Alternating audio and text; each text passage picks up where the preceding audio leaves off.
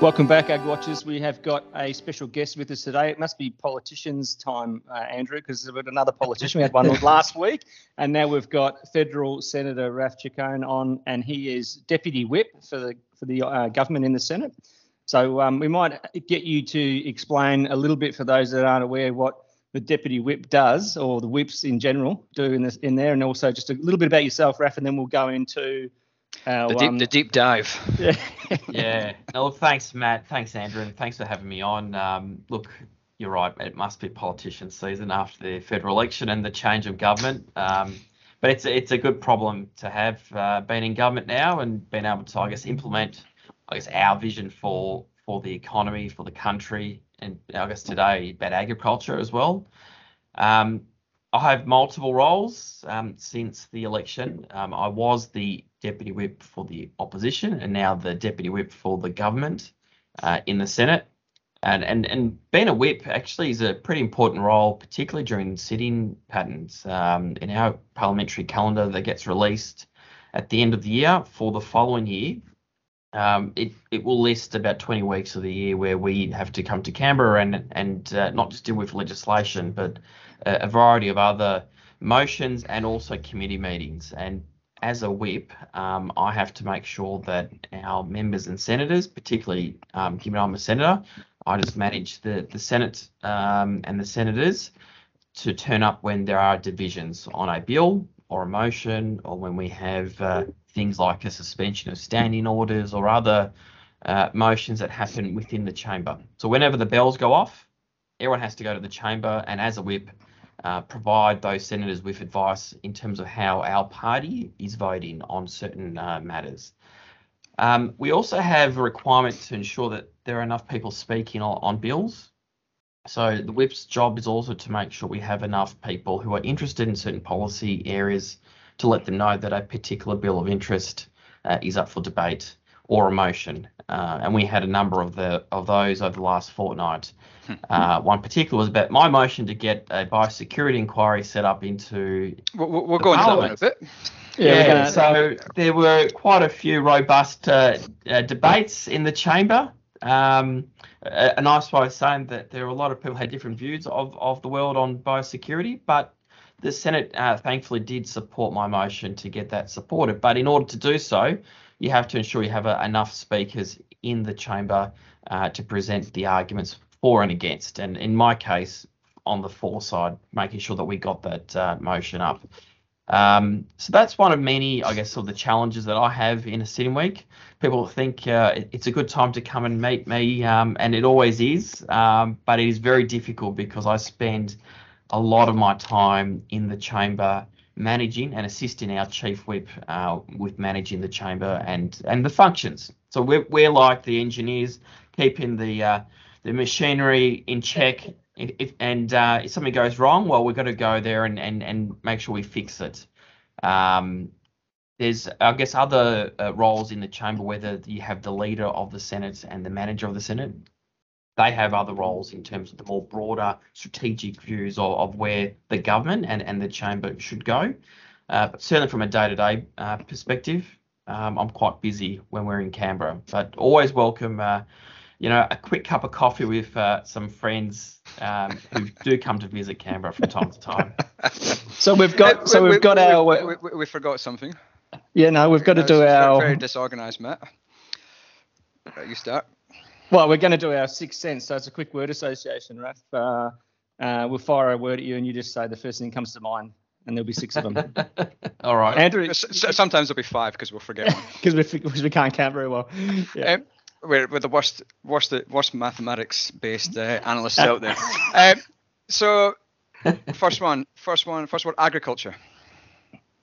Red meat. Biosecurity. Sadly, money. Haggis. Haggis. Oh God. That's usually the response. Yeah. Next one. Crocs footwear. Summer, the beach. The new parliament.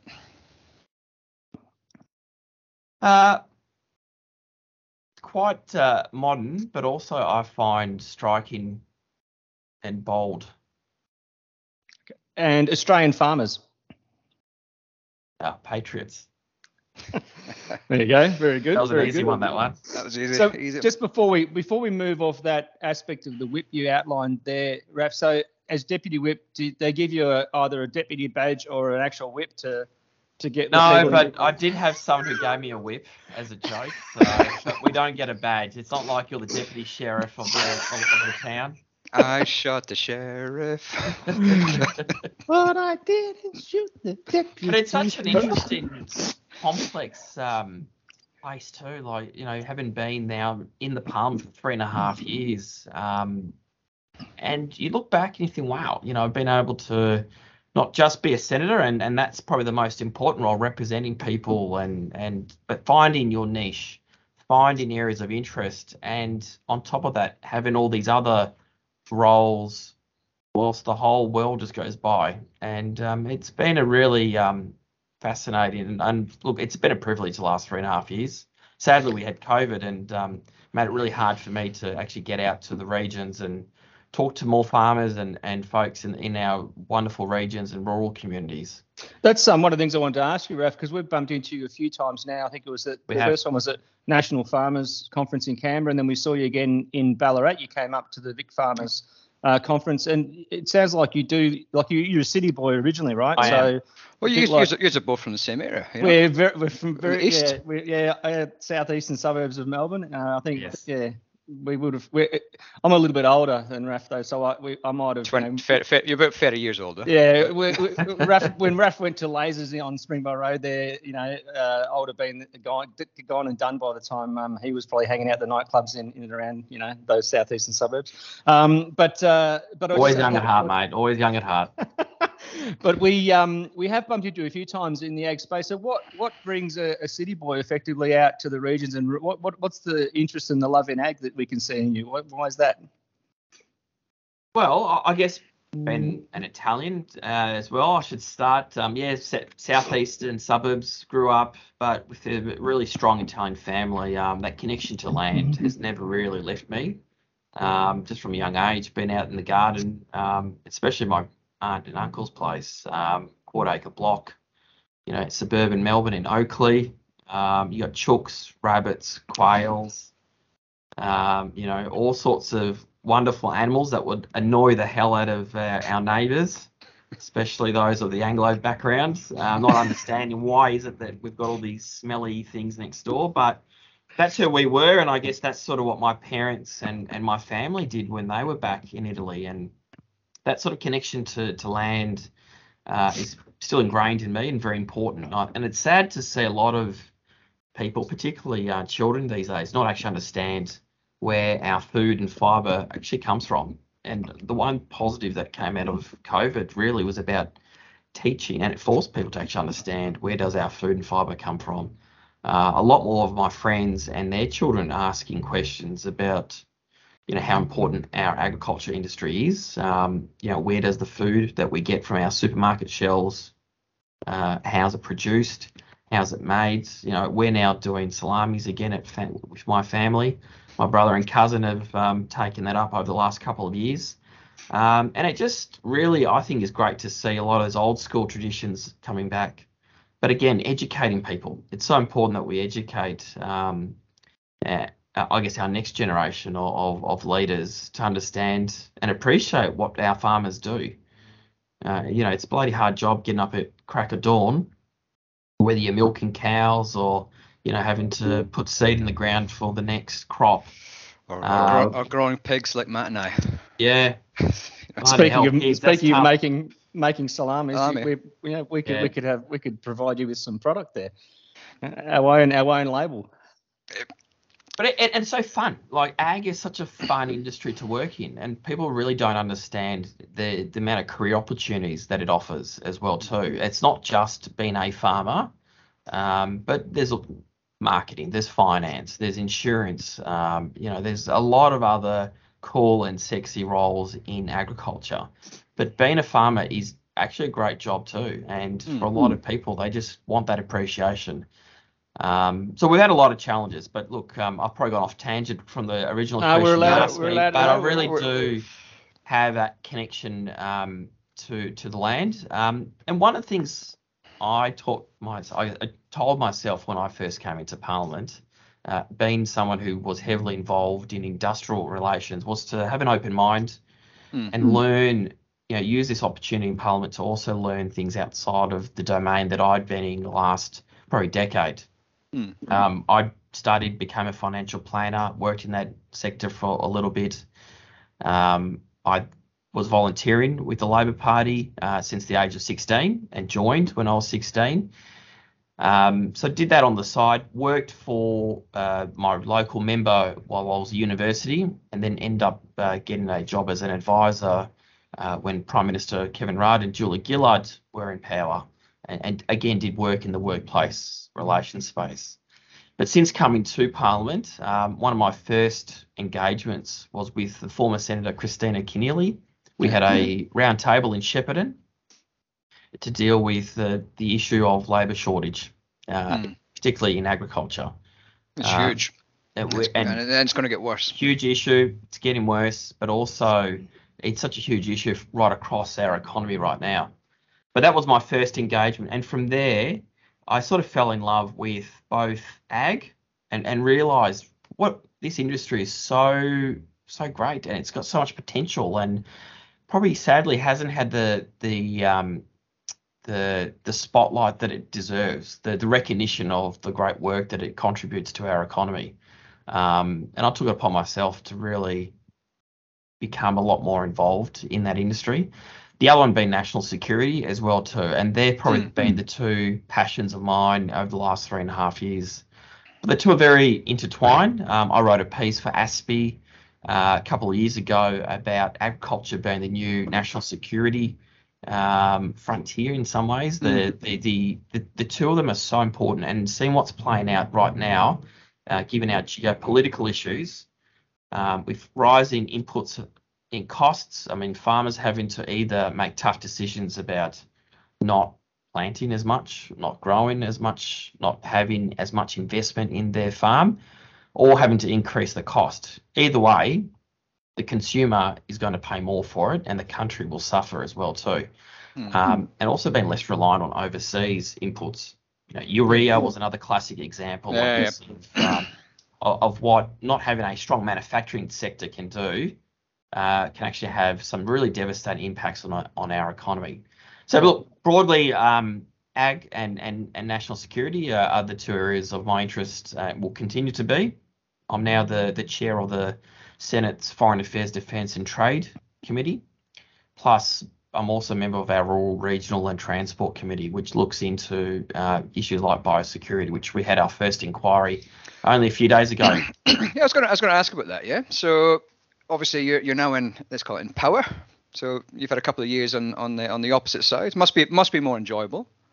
You can actually do a bit more, I guess. And so you called that Senate inquiry into the biosecurity response, obviously mainly towards FMD. What was the purpose of that? Of calling it? Yeah, well, not just FMD, but also lumpy skin. I guess the concern, and I must say, there's been a lot of bipartisanship on these issues. So we do work very well. People may not see that, but I think it's fair to say most of the time the media like to focus on that probably 10 or 12% of issues and make it out to be that it's that we are actually always not working with each other. But we do work very closely, whether the opposition or the crossbench on issues of importance like this. For me, biosecurity was such an important issue that it really deserves a lot more attention, particularly around our funding streams. There were a lot of concerns from peak bodies, particularly the National Farmers Federation and others, that have said, look, we really need to address how we fund our biosecurity long term rather than this sort of ad hoc short-term approach. There have been a lot of discussions in the Parliament, in the previous Parliament, on this issue as well too. So it was only timely that we got an inquiry. And as you would have seen too during the course of the last few days, Minister Murray Watt also announced a national strategy into our biosecurity, the first time that we've ever had that. And I was quite surprised that Australia, an island nation, a country that is so proud about our ag industry and one of the world's best biosecurity arrangements, never had a national strategy around biosecurity. And it does bring back memories of what happened some decades ago about biosecurity concerns. And really, if we're going to take all these threats seriously, we need to have a national plan, but a national plan that's backed by funding on a much more consistent, sustainable manner, rather than, oh, well, let's just throw a few $1 million in this budget or next budget. Yeah. Senator, I was just going to ask around that biosecurity. I mean, it's obviously important to a country like Australia, but we are also... Well, it's important for market access more than anything. Yes, but that's what I'm coming to as well, the market aspect side of it, but more from the perspective too that the biosecurity is needed to keep us safe and needed to keep industry safe here, but it also in some areas in terms of with our trading partners, it can be viewed as being a non-trade barrier. So how difficult is that balancing act, do you think, between making sure we're doing the right things to keep the country clean and safe, but also not being too stringent that we're open to kind of criticism of saying, part of our biosecurity strategy is a non-trade barrier? Yeah, it wouldn't surprise me if countries roll their eyes about Australia's tough biosecurity, but at the end of the day, they want our product. Our product is not just a standard product; it's premium quality. It's got that green, environmentally safe product that has a premium. And I think our strength as a country is that we can sell our products at a much higher price, getting a better return for our farmers. Because people do trust Australia. They trust the brand. They trust when they see it's made of a product of Australia, they know they're going to get good value for money. And, quite frankly, the countries that are probably complaining are the ones that are trying to export their crap into our country. And quite frankly, not to be blunt about it, but it's just not the same level of quality that you'd expect that our farmers can produce. So, I think you've got to compare what it is that we're exporting or trying to import. But it's important that we do have strong borders to make sure that we do all we can to protect our farmers. And, the lumpy skin, for instance, I think that really kicked off a lot of the conversations this year. We just can't afford to damage our reputation with our red meat, with our livestock. So many people are dependent on their farms. That's their livelihoods, and we should do everything we can as a government, as a parliament, to protect people in those positions. It's interesting because obviously there's not been a national biosecurity plan yet, and so that's something that is important to have. Because I think I guess from my point of view, what we've seen from COVID was all these sort of states with different rules makes it difficult. Even for Oromite in New South Wales, you've got issues between Victoria and New South Wales between different rules. Maybe that's the next thing, is a national drought policy. That's been talked about since we were children, probably. Yeah. And Oromite's also been added to that inquiry as well too. But really, it's not just the Commonwealth's responsibility here. This is a shared responsibility between the Commonwealth and the states and territories. The Commonwealth can only do so much at the border. Yep. But if there is an issue already here, well, that's where the state governments also need to step up and actually adequately fund their biosecurity measures in their jurisdictions. But it's important, for me too, we are trying to get to that $100 billion industry goal of growing ag, currently around 81 billion. But by having strong measures in place, it allows us to do that. As soon as you have biosecurity concerns in the country, it actually hurts confidence. Yep. And we've already seen that where people are starting to probably think twice about buying certain products connected to foot and mouth disease. There have been a lot of producers who have told me that overseas businesses that would have ordinarily bought our product are actually starting to go, well, do we really want to buy Australian product that might have foot and mouth disease, knowing that it's not here, but there's always that concern. So there's already been some consumer confidence that's been impacted on people purchasing our product. And that's not great, and that's not a good position to be in. And we cannot afford also to let people, I guess, scare the bejesus out of people from buying one of the world's, if not the world's, best product from Australia. You mentioned as well, Senator, around like countries that wanting to bring product in, and obviously the biosecurity risk is partially in that product coming in, but also travellers coming into the country. So the inquiry was looking across the board at not just the travel with visitors coming or tourists coming back from Bali and what was happening at the airport in terms of checkpoints. It was also looking at product that's getting mailed in or product that's coming in, whether it's coming in authorised or it's coming in authorised channels, unauthorised channels. It was across the spectrum, wasn't it? Correct, and we've had now the strongest biosecurity measures ever undertaken by any federal government. We're now screening every piece of mail from China and from Indonesia. We've also got those sanitation. That's good inside knowledge. I can still continue to get haggis brought in from Scotland then. You can bring your haggis in, mate. She'll be right. Also, the good thing is none of the cows or pigs would actually touch it. They just sniff it and go away. And also the sanitation mats, which has had a lot of focus as well too. All our international airports now have those mats installed. But in order to install it, it does take time to actually order, bring them in, get them manufactured. And these were some of the concerns that I flagged in our inquiry. Like, when did the previous government start to order those foot mats? Well, the answer was they didn't. So it wasn't until new government came in, Minister Murray Watt asked the department to look at the options, and they ordered those mats into Australia and to have them installed as quickly as possible. Sadly, we just don't have the manufacturing capability in this country to make those mats. If we did, we probably would have had them here a lot sooner. So it's about trying to forward plan, think ahead. How do we mitigate those risks?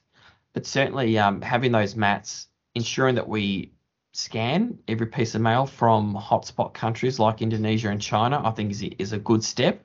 Yep. And it's not to say the government won't take further steps in the future, but certainly making sure that we alleviate any concerns that the farmers and industry groups have actually flagged with us. Ensuring that when people do get off a plane, reminding them that, to answer those cards that people get off their journey back into Australia truthfully. And interrogating those that have come off planes, particularly from Indonesia and from China. We know, and there'll be a lot of data that will show that certain parts of the world are hotspots, and we want to make sure that people do the right thing by us. Absolutely. There are new ads as well too on the planes in different languages. But the government does want to see agriculture grow to that $100 billion industry target. And I guess the other area too is looking at how do we diversify our trade. I know you touched on trade earlier. It shouldn't be business as usual. We should look at always at improving and our dialogue, our relationships with countries like Indonesia and others in Southeast Asia. But how can we also better diversify our trade markets? Get as many free trade agreements as possible. Well, that's one step. But I think it's having those relationships with the countries is important too. You might have something written in paper, but at the end of the day, it's that relationship between the two countries that's so much more important than any other piece of paper that we might sign. You mentioned your interest, Senator, about national security, and we had John Blackburn. John Blackburn, Deputy Air Force Chief, I think, now retired, that spoke about Vice Air Marshal. I can't remember. I thought it was Deputy Chair. You've got Army versus Air Force. I've got Deputy on the mind because I'm speaking to the Deputy. Deputy Sheriff. Yeah. But he was on a little while back on the podcast talking about Australia's fuel security, which is a crucial thing. And you mentioned about inputs to farmers. And the other thing I guess I'd add to the mix would be our fertilizer security. And you mentioned as well urea. What do you think in terms of like moving forward? What do you think do we need to do to kind of make sure, even from a national security perspective, that we've got the capacity to make have enough fuel domestically and have enough fert being made domestically? Yeah, and it's been interesting the last probably year and a half to find out that our fuel supplies or our reserves are over in the United States. We only have about a few weeks of fuel in this country should something happen, and then to wait for that supply to come over from the States, it's just mind-blowing when you really think about how we got ourselves into this position. So part of our strategy and the government's plan that they took to the last election was to have actually at least a month's worth of fuel supply here. Many in the business community, the unions have been calling for this for some time. And look, the minister that's looking after that for energy will be working with the industry about how we can actually ensure that we do have those fuel supplies in this country. We've lost a couple of other refineries. We're now down to 2, which is quite concerning. So we've got to start to get our fuel production back up and having our capacity increased. So that is an area that the government is working on with the industry at the moment. Urea and the other imports, not just that timber. I mean, I've spoken a lot in Parliament about timber shortage. Pallets, if we can't actually move some of these products around, that also then adds to extra costs that ultimately the farmer then has to pass on to consumers. We did have a policy, and the then government, now opposition, also supported us on providing a bit more support to manufacturing of urea in this country. So there is some movements on that front, which is good. Yep. Again, another area of bipartisanship, but again, it took a pandemic to sort of bring a lot of these issues to light.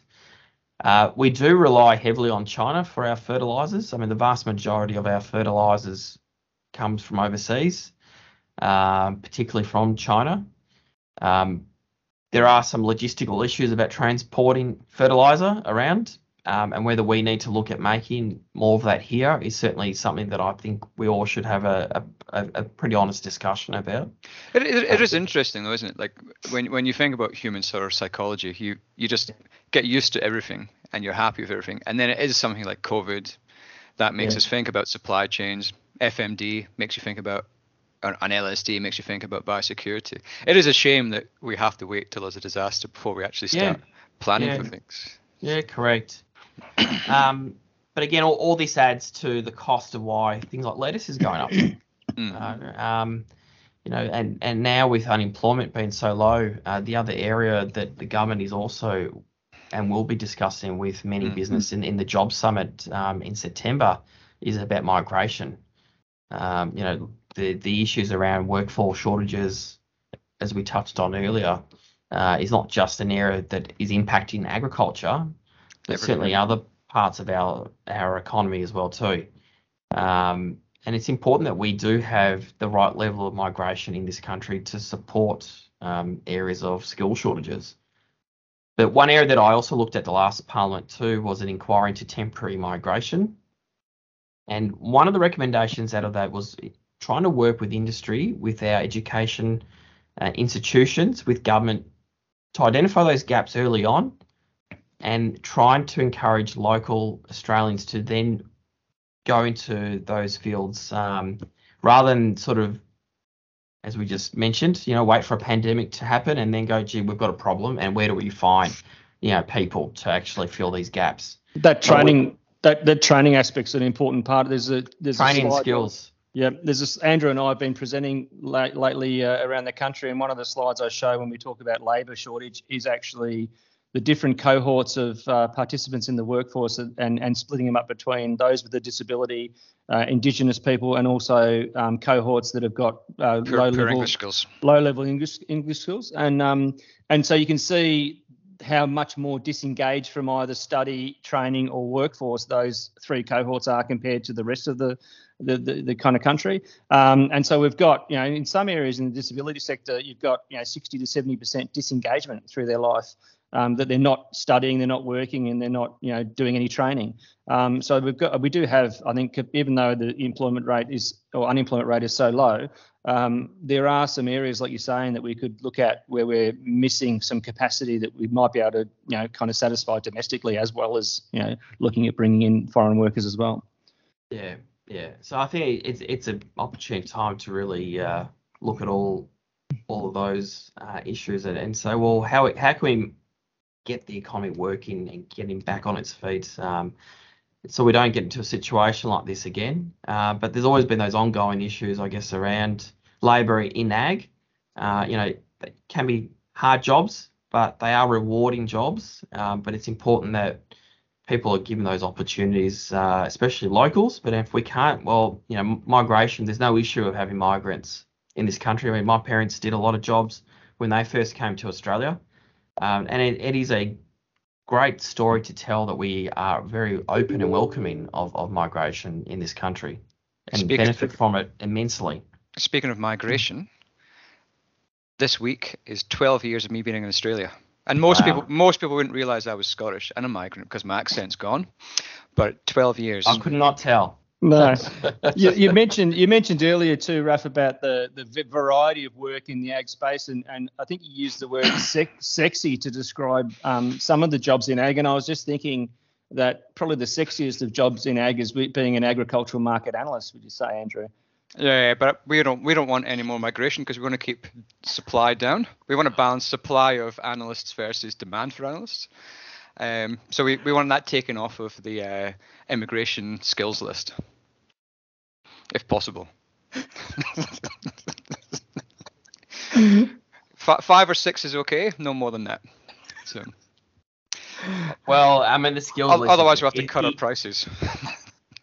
The skills, and it's just interesting to see where the conversations go on these issues, and it needs businesses to be adaptive, responding to needs, but also the economy has been rebounding very quickly, but I think we've got to really unlock our potential by having the right migration settings in this country, and for a lot of farms, if they had the extra body or two, it would really allow them to actually grow the business just that bit more. But right now, whether you're an analyst or someone who's just picking and packing on a local farm, I think it's important that we really do get behind the industry and try and promote it, especially now that we're starting to finally open up our economy and people can start to move around again, which is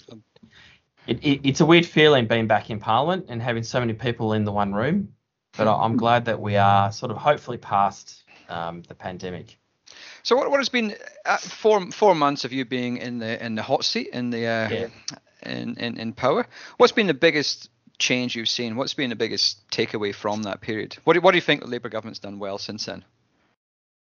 I think resetting our relationships overseas is important.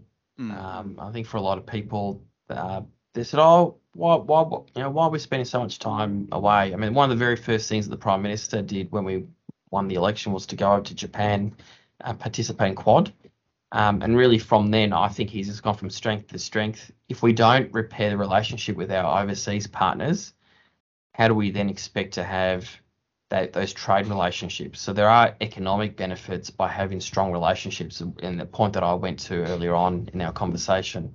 So having strong relationships with particularly countries in our region, I think is paramount, because it not just benefits the country, it benefits everyone. Our economy will be much better for it. Since then, we've obviously had a number of issues like biosecurity that have come up, and I think the government's been very proactive in addressing those concerns, and really starting to get a bit more confidence back in the economy. Inflation is going up, but there is a lot more optimism, I think, in the economy. People are feeling a little bit more optimistic over the short to medium term than they were, let's say, 2 years ago when the pandemic first hit. And I really want to be able to work with industry in making sure that momentum continues. But like every opportunity, every challenge that comes up, there are opportunities around the corner. And I think we've really got to seize the day. Our supply chain, how do we start to make more things in this country? Let's start having those conversations. Let's start investing in manufacturing. Let's start being less reliant on overseas inputs and start making more of that here. And at the end of the day, Andrew, I mean, it's going to benefit workers because there'll be more jobs, high-paid jobs, skillful jobs, and not just for us, but for our children in the future as well. I think it's been I would say from an agricultural point of view, I would have to think it's been a baptism of fire though. Yeah. In terms of, like Murray Watt, in terms of having 3 months in, all of this happening would have been the toughest first 3 months of any agricultural portfolio. Tough portfolios. I mean, and the floods. I was just about to say that, like, he's had the natural disasters happen, and again, our farmers have been so resilient, but I really do hope we get around them and support them enough because there's only so much one farmer can take after year in, year out, and you just see your farm just being washed away. They're bloody tough and resilient mob, and I just sort of take my hat off, all my Cobra that's sort of behind me, but to all the farmers out there, because without you, we wouldn't be here today. We really wouldn't be able to put the food on our table. The food that we take all for granted. And again, that's an area that I'd like to see us all work together on how we can improve and educate people about the benefits of our agriculture industry. I was just looking there when you pointed out that you're a Cobra, Senator, because the listeners wouldn't know that we record this on Zoom and we can obviously see each other. And I noticed below your Cobra is a bloody Collingwood Football Club champion, something or other. And I mean, nothing wrong with that. Had we realised that, we might have cut this interview 10 minutes shorter, Andrew. But as an Italian immigrant... Well, neither of us know anything about I'm just going to... No, we don't. Neither of us know much about football, but growing up with Italians, I do know that most Italians that I knew growing up would follow Carlton Football Club for obvious reasons with Lygon Street. So I'm a bit dubious as to your heritage now, where you got this Collingwood thing in the background. So I'm not quite sure now if you really truly are Italian or whether they want you to think that all Italians go for Carlton, but I can tell there's a very, very large number that go for Collingwood, and a very solid, loyal group. And we're doing really well at the moment, second on the ladder, and working our way to the top.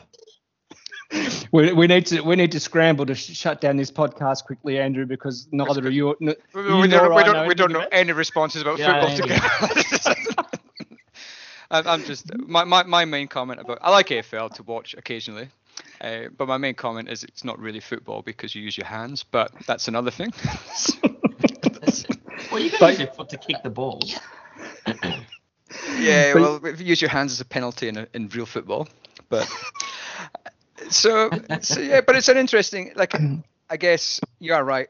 Agriculture, my main thoughts for agriculture in 12 years in Australian ag is I like how small it is, and how you can go somewhere and you can bump into people and get on with them pretty easily because you've all gone through the same sort of things and you all tend to know each other. And you don't get that in any other industry, I don't think. Or at least I don't know, because I've been in ag for my whole life. So yeah, well, there's a lot of strong relationships that I've also built, and just seeing the connection, like the fact that I sort of keep bumping into you boys at events, it's just a testament to the fact that the industry supports each other, just regardless of whatever the event is, but we all sort of get behind one another. And actually share stories. Well, how is it that folk in horticulture deal with an issue that red meat might, that others in the poultry. So it's, even though it's diverse, there's a lot of common issues that the industry as a whole can actually tackle.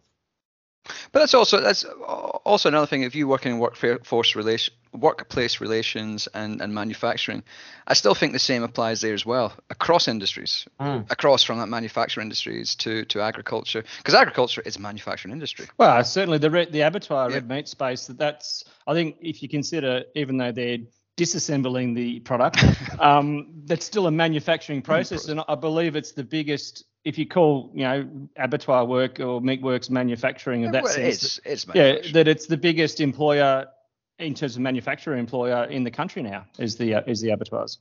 That would be. And that whole supply chain is so important. Again, that's where people just don't understand how it's all sort of interconnected. It all starts at the farm somewhere, and then it all works its way through where it's the trucks or the factories or the abattoirs, and then it just happens. It doesn't just magically appear on your supermarket shelves. And that's one of the things that we try and get across, because we work across that whole supply chain, different elements of it, from farm to plate, or in many cases supermarket Mary Baines with the Chico rolls. But the reality is that it is a whole supply chain issue, and that everybody in the supply chain has to make a crust in order for the next person to make a crust. And I think that's one of the things in the past, maybe 10 years ago, wasn't really taken into account. There's a lot of combativeness. You know, we're the farmer, we want everything, or we're the supply chain, we want everything. Whereas now everyone realizes I don't think they even call it supply chain. It's a value chain now, and or value add. Value add chain, yeah, and that's what all the supply chain does. Effectively, a farm is value adding fertilizer and diesel and seed, turn it into a crop. So I think it's a good viewpoint to have on it. So we'll probably leave you there, Raf, because you're a busy person, and we don't want to keep you too long unless you've got any final thoughts. I had one final. It's been very generous with your time, Senator. But one final query. One follow query regarding your salami manufacture. Is there any caraway seed or chili that goes into those salamis, or is it just paprika? Does go into definitely pepper and salt. You obviously need the salt. Sometimes you apply it with a bit of fennel. Mm-hmm. Fennel seed. That was what I was thinking of. Yeah, fennel. Yeah. There's still a bit of experimenting that we do, but it's just a great time to bond, get family together, friends, and really cherish the traditions that our family have done for many, many years. But I certainly, anyone that's watching this, certainly give it a crack. If not, you got nothing to lose, and it's just another appreciation of, I guess, what our ag sector can do as well too. But and using more pork product is always a good thing. It's always a good thing, yeah. All right, thank you. Thank you for your time, Senator. It's been fantastic. Hopefully, we'll bump into you again soon in person at another ag event. But until then, we will. We'll see you when you got nothing on. Good on you, boys. Take care. See ya.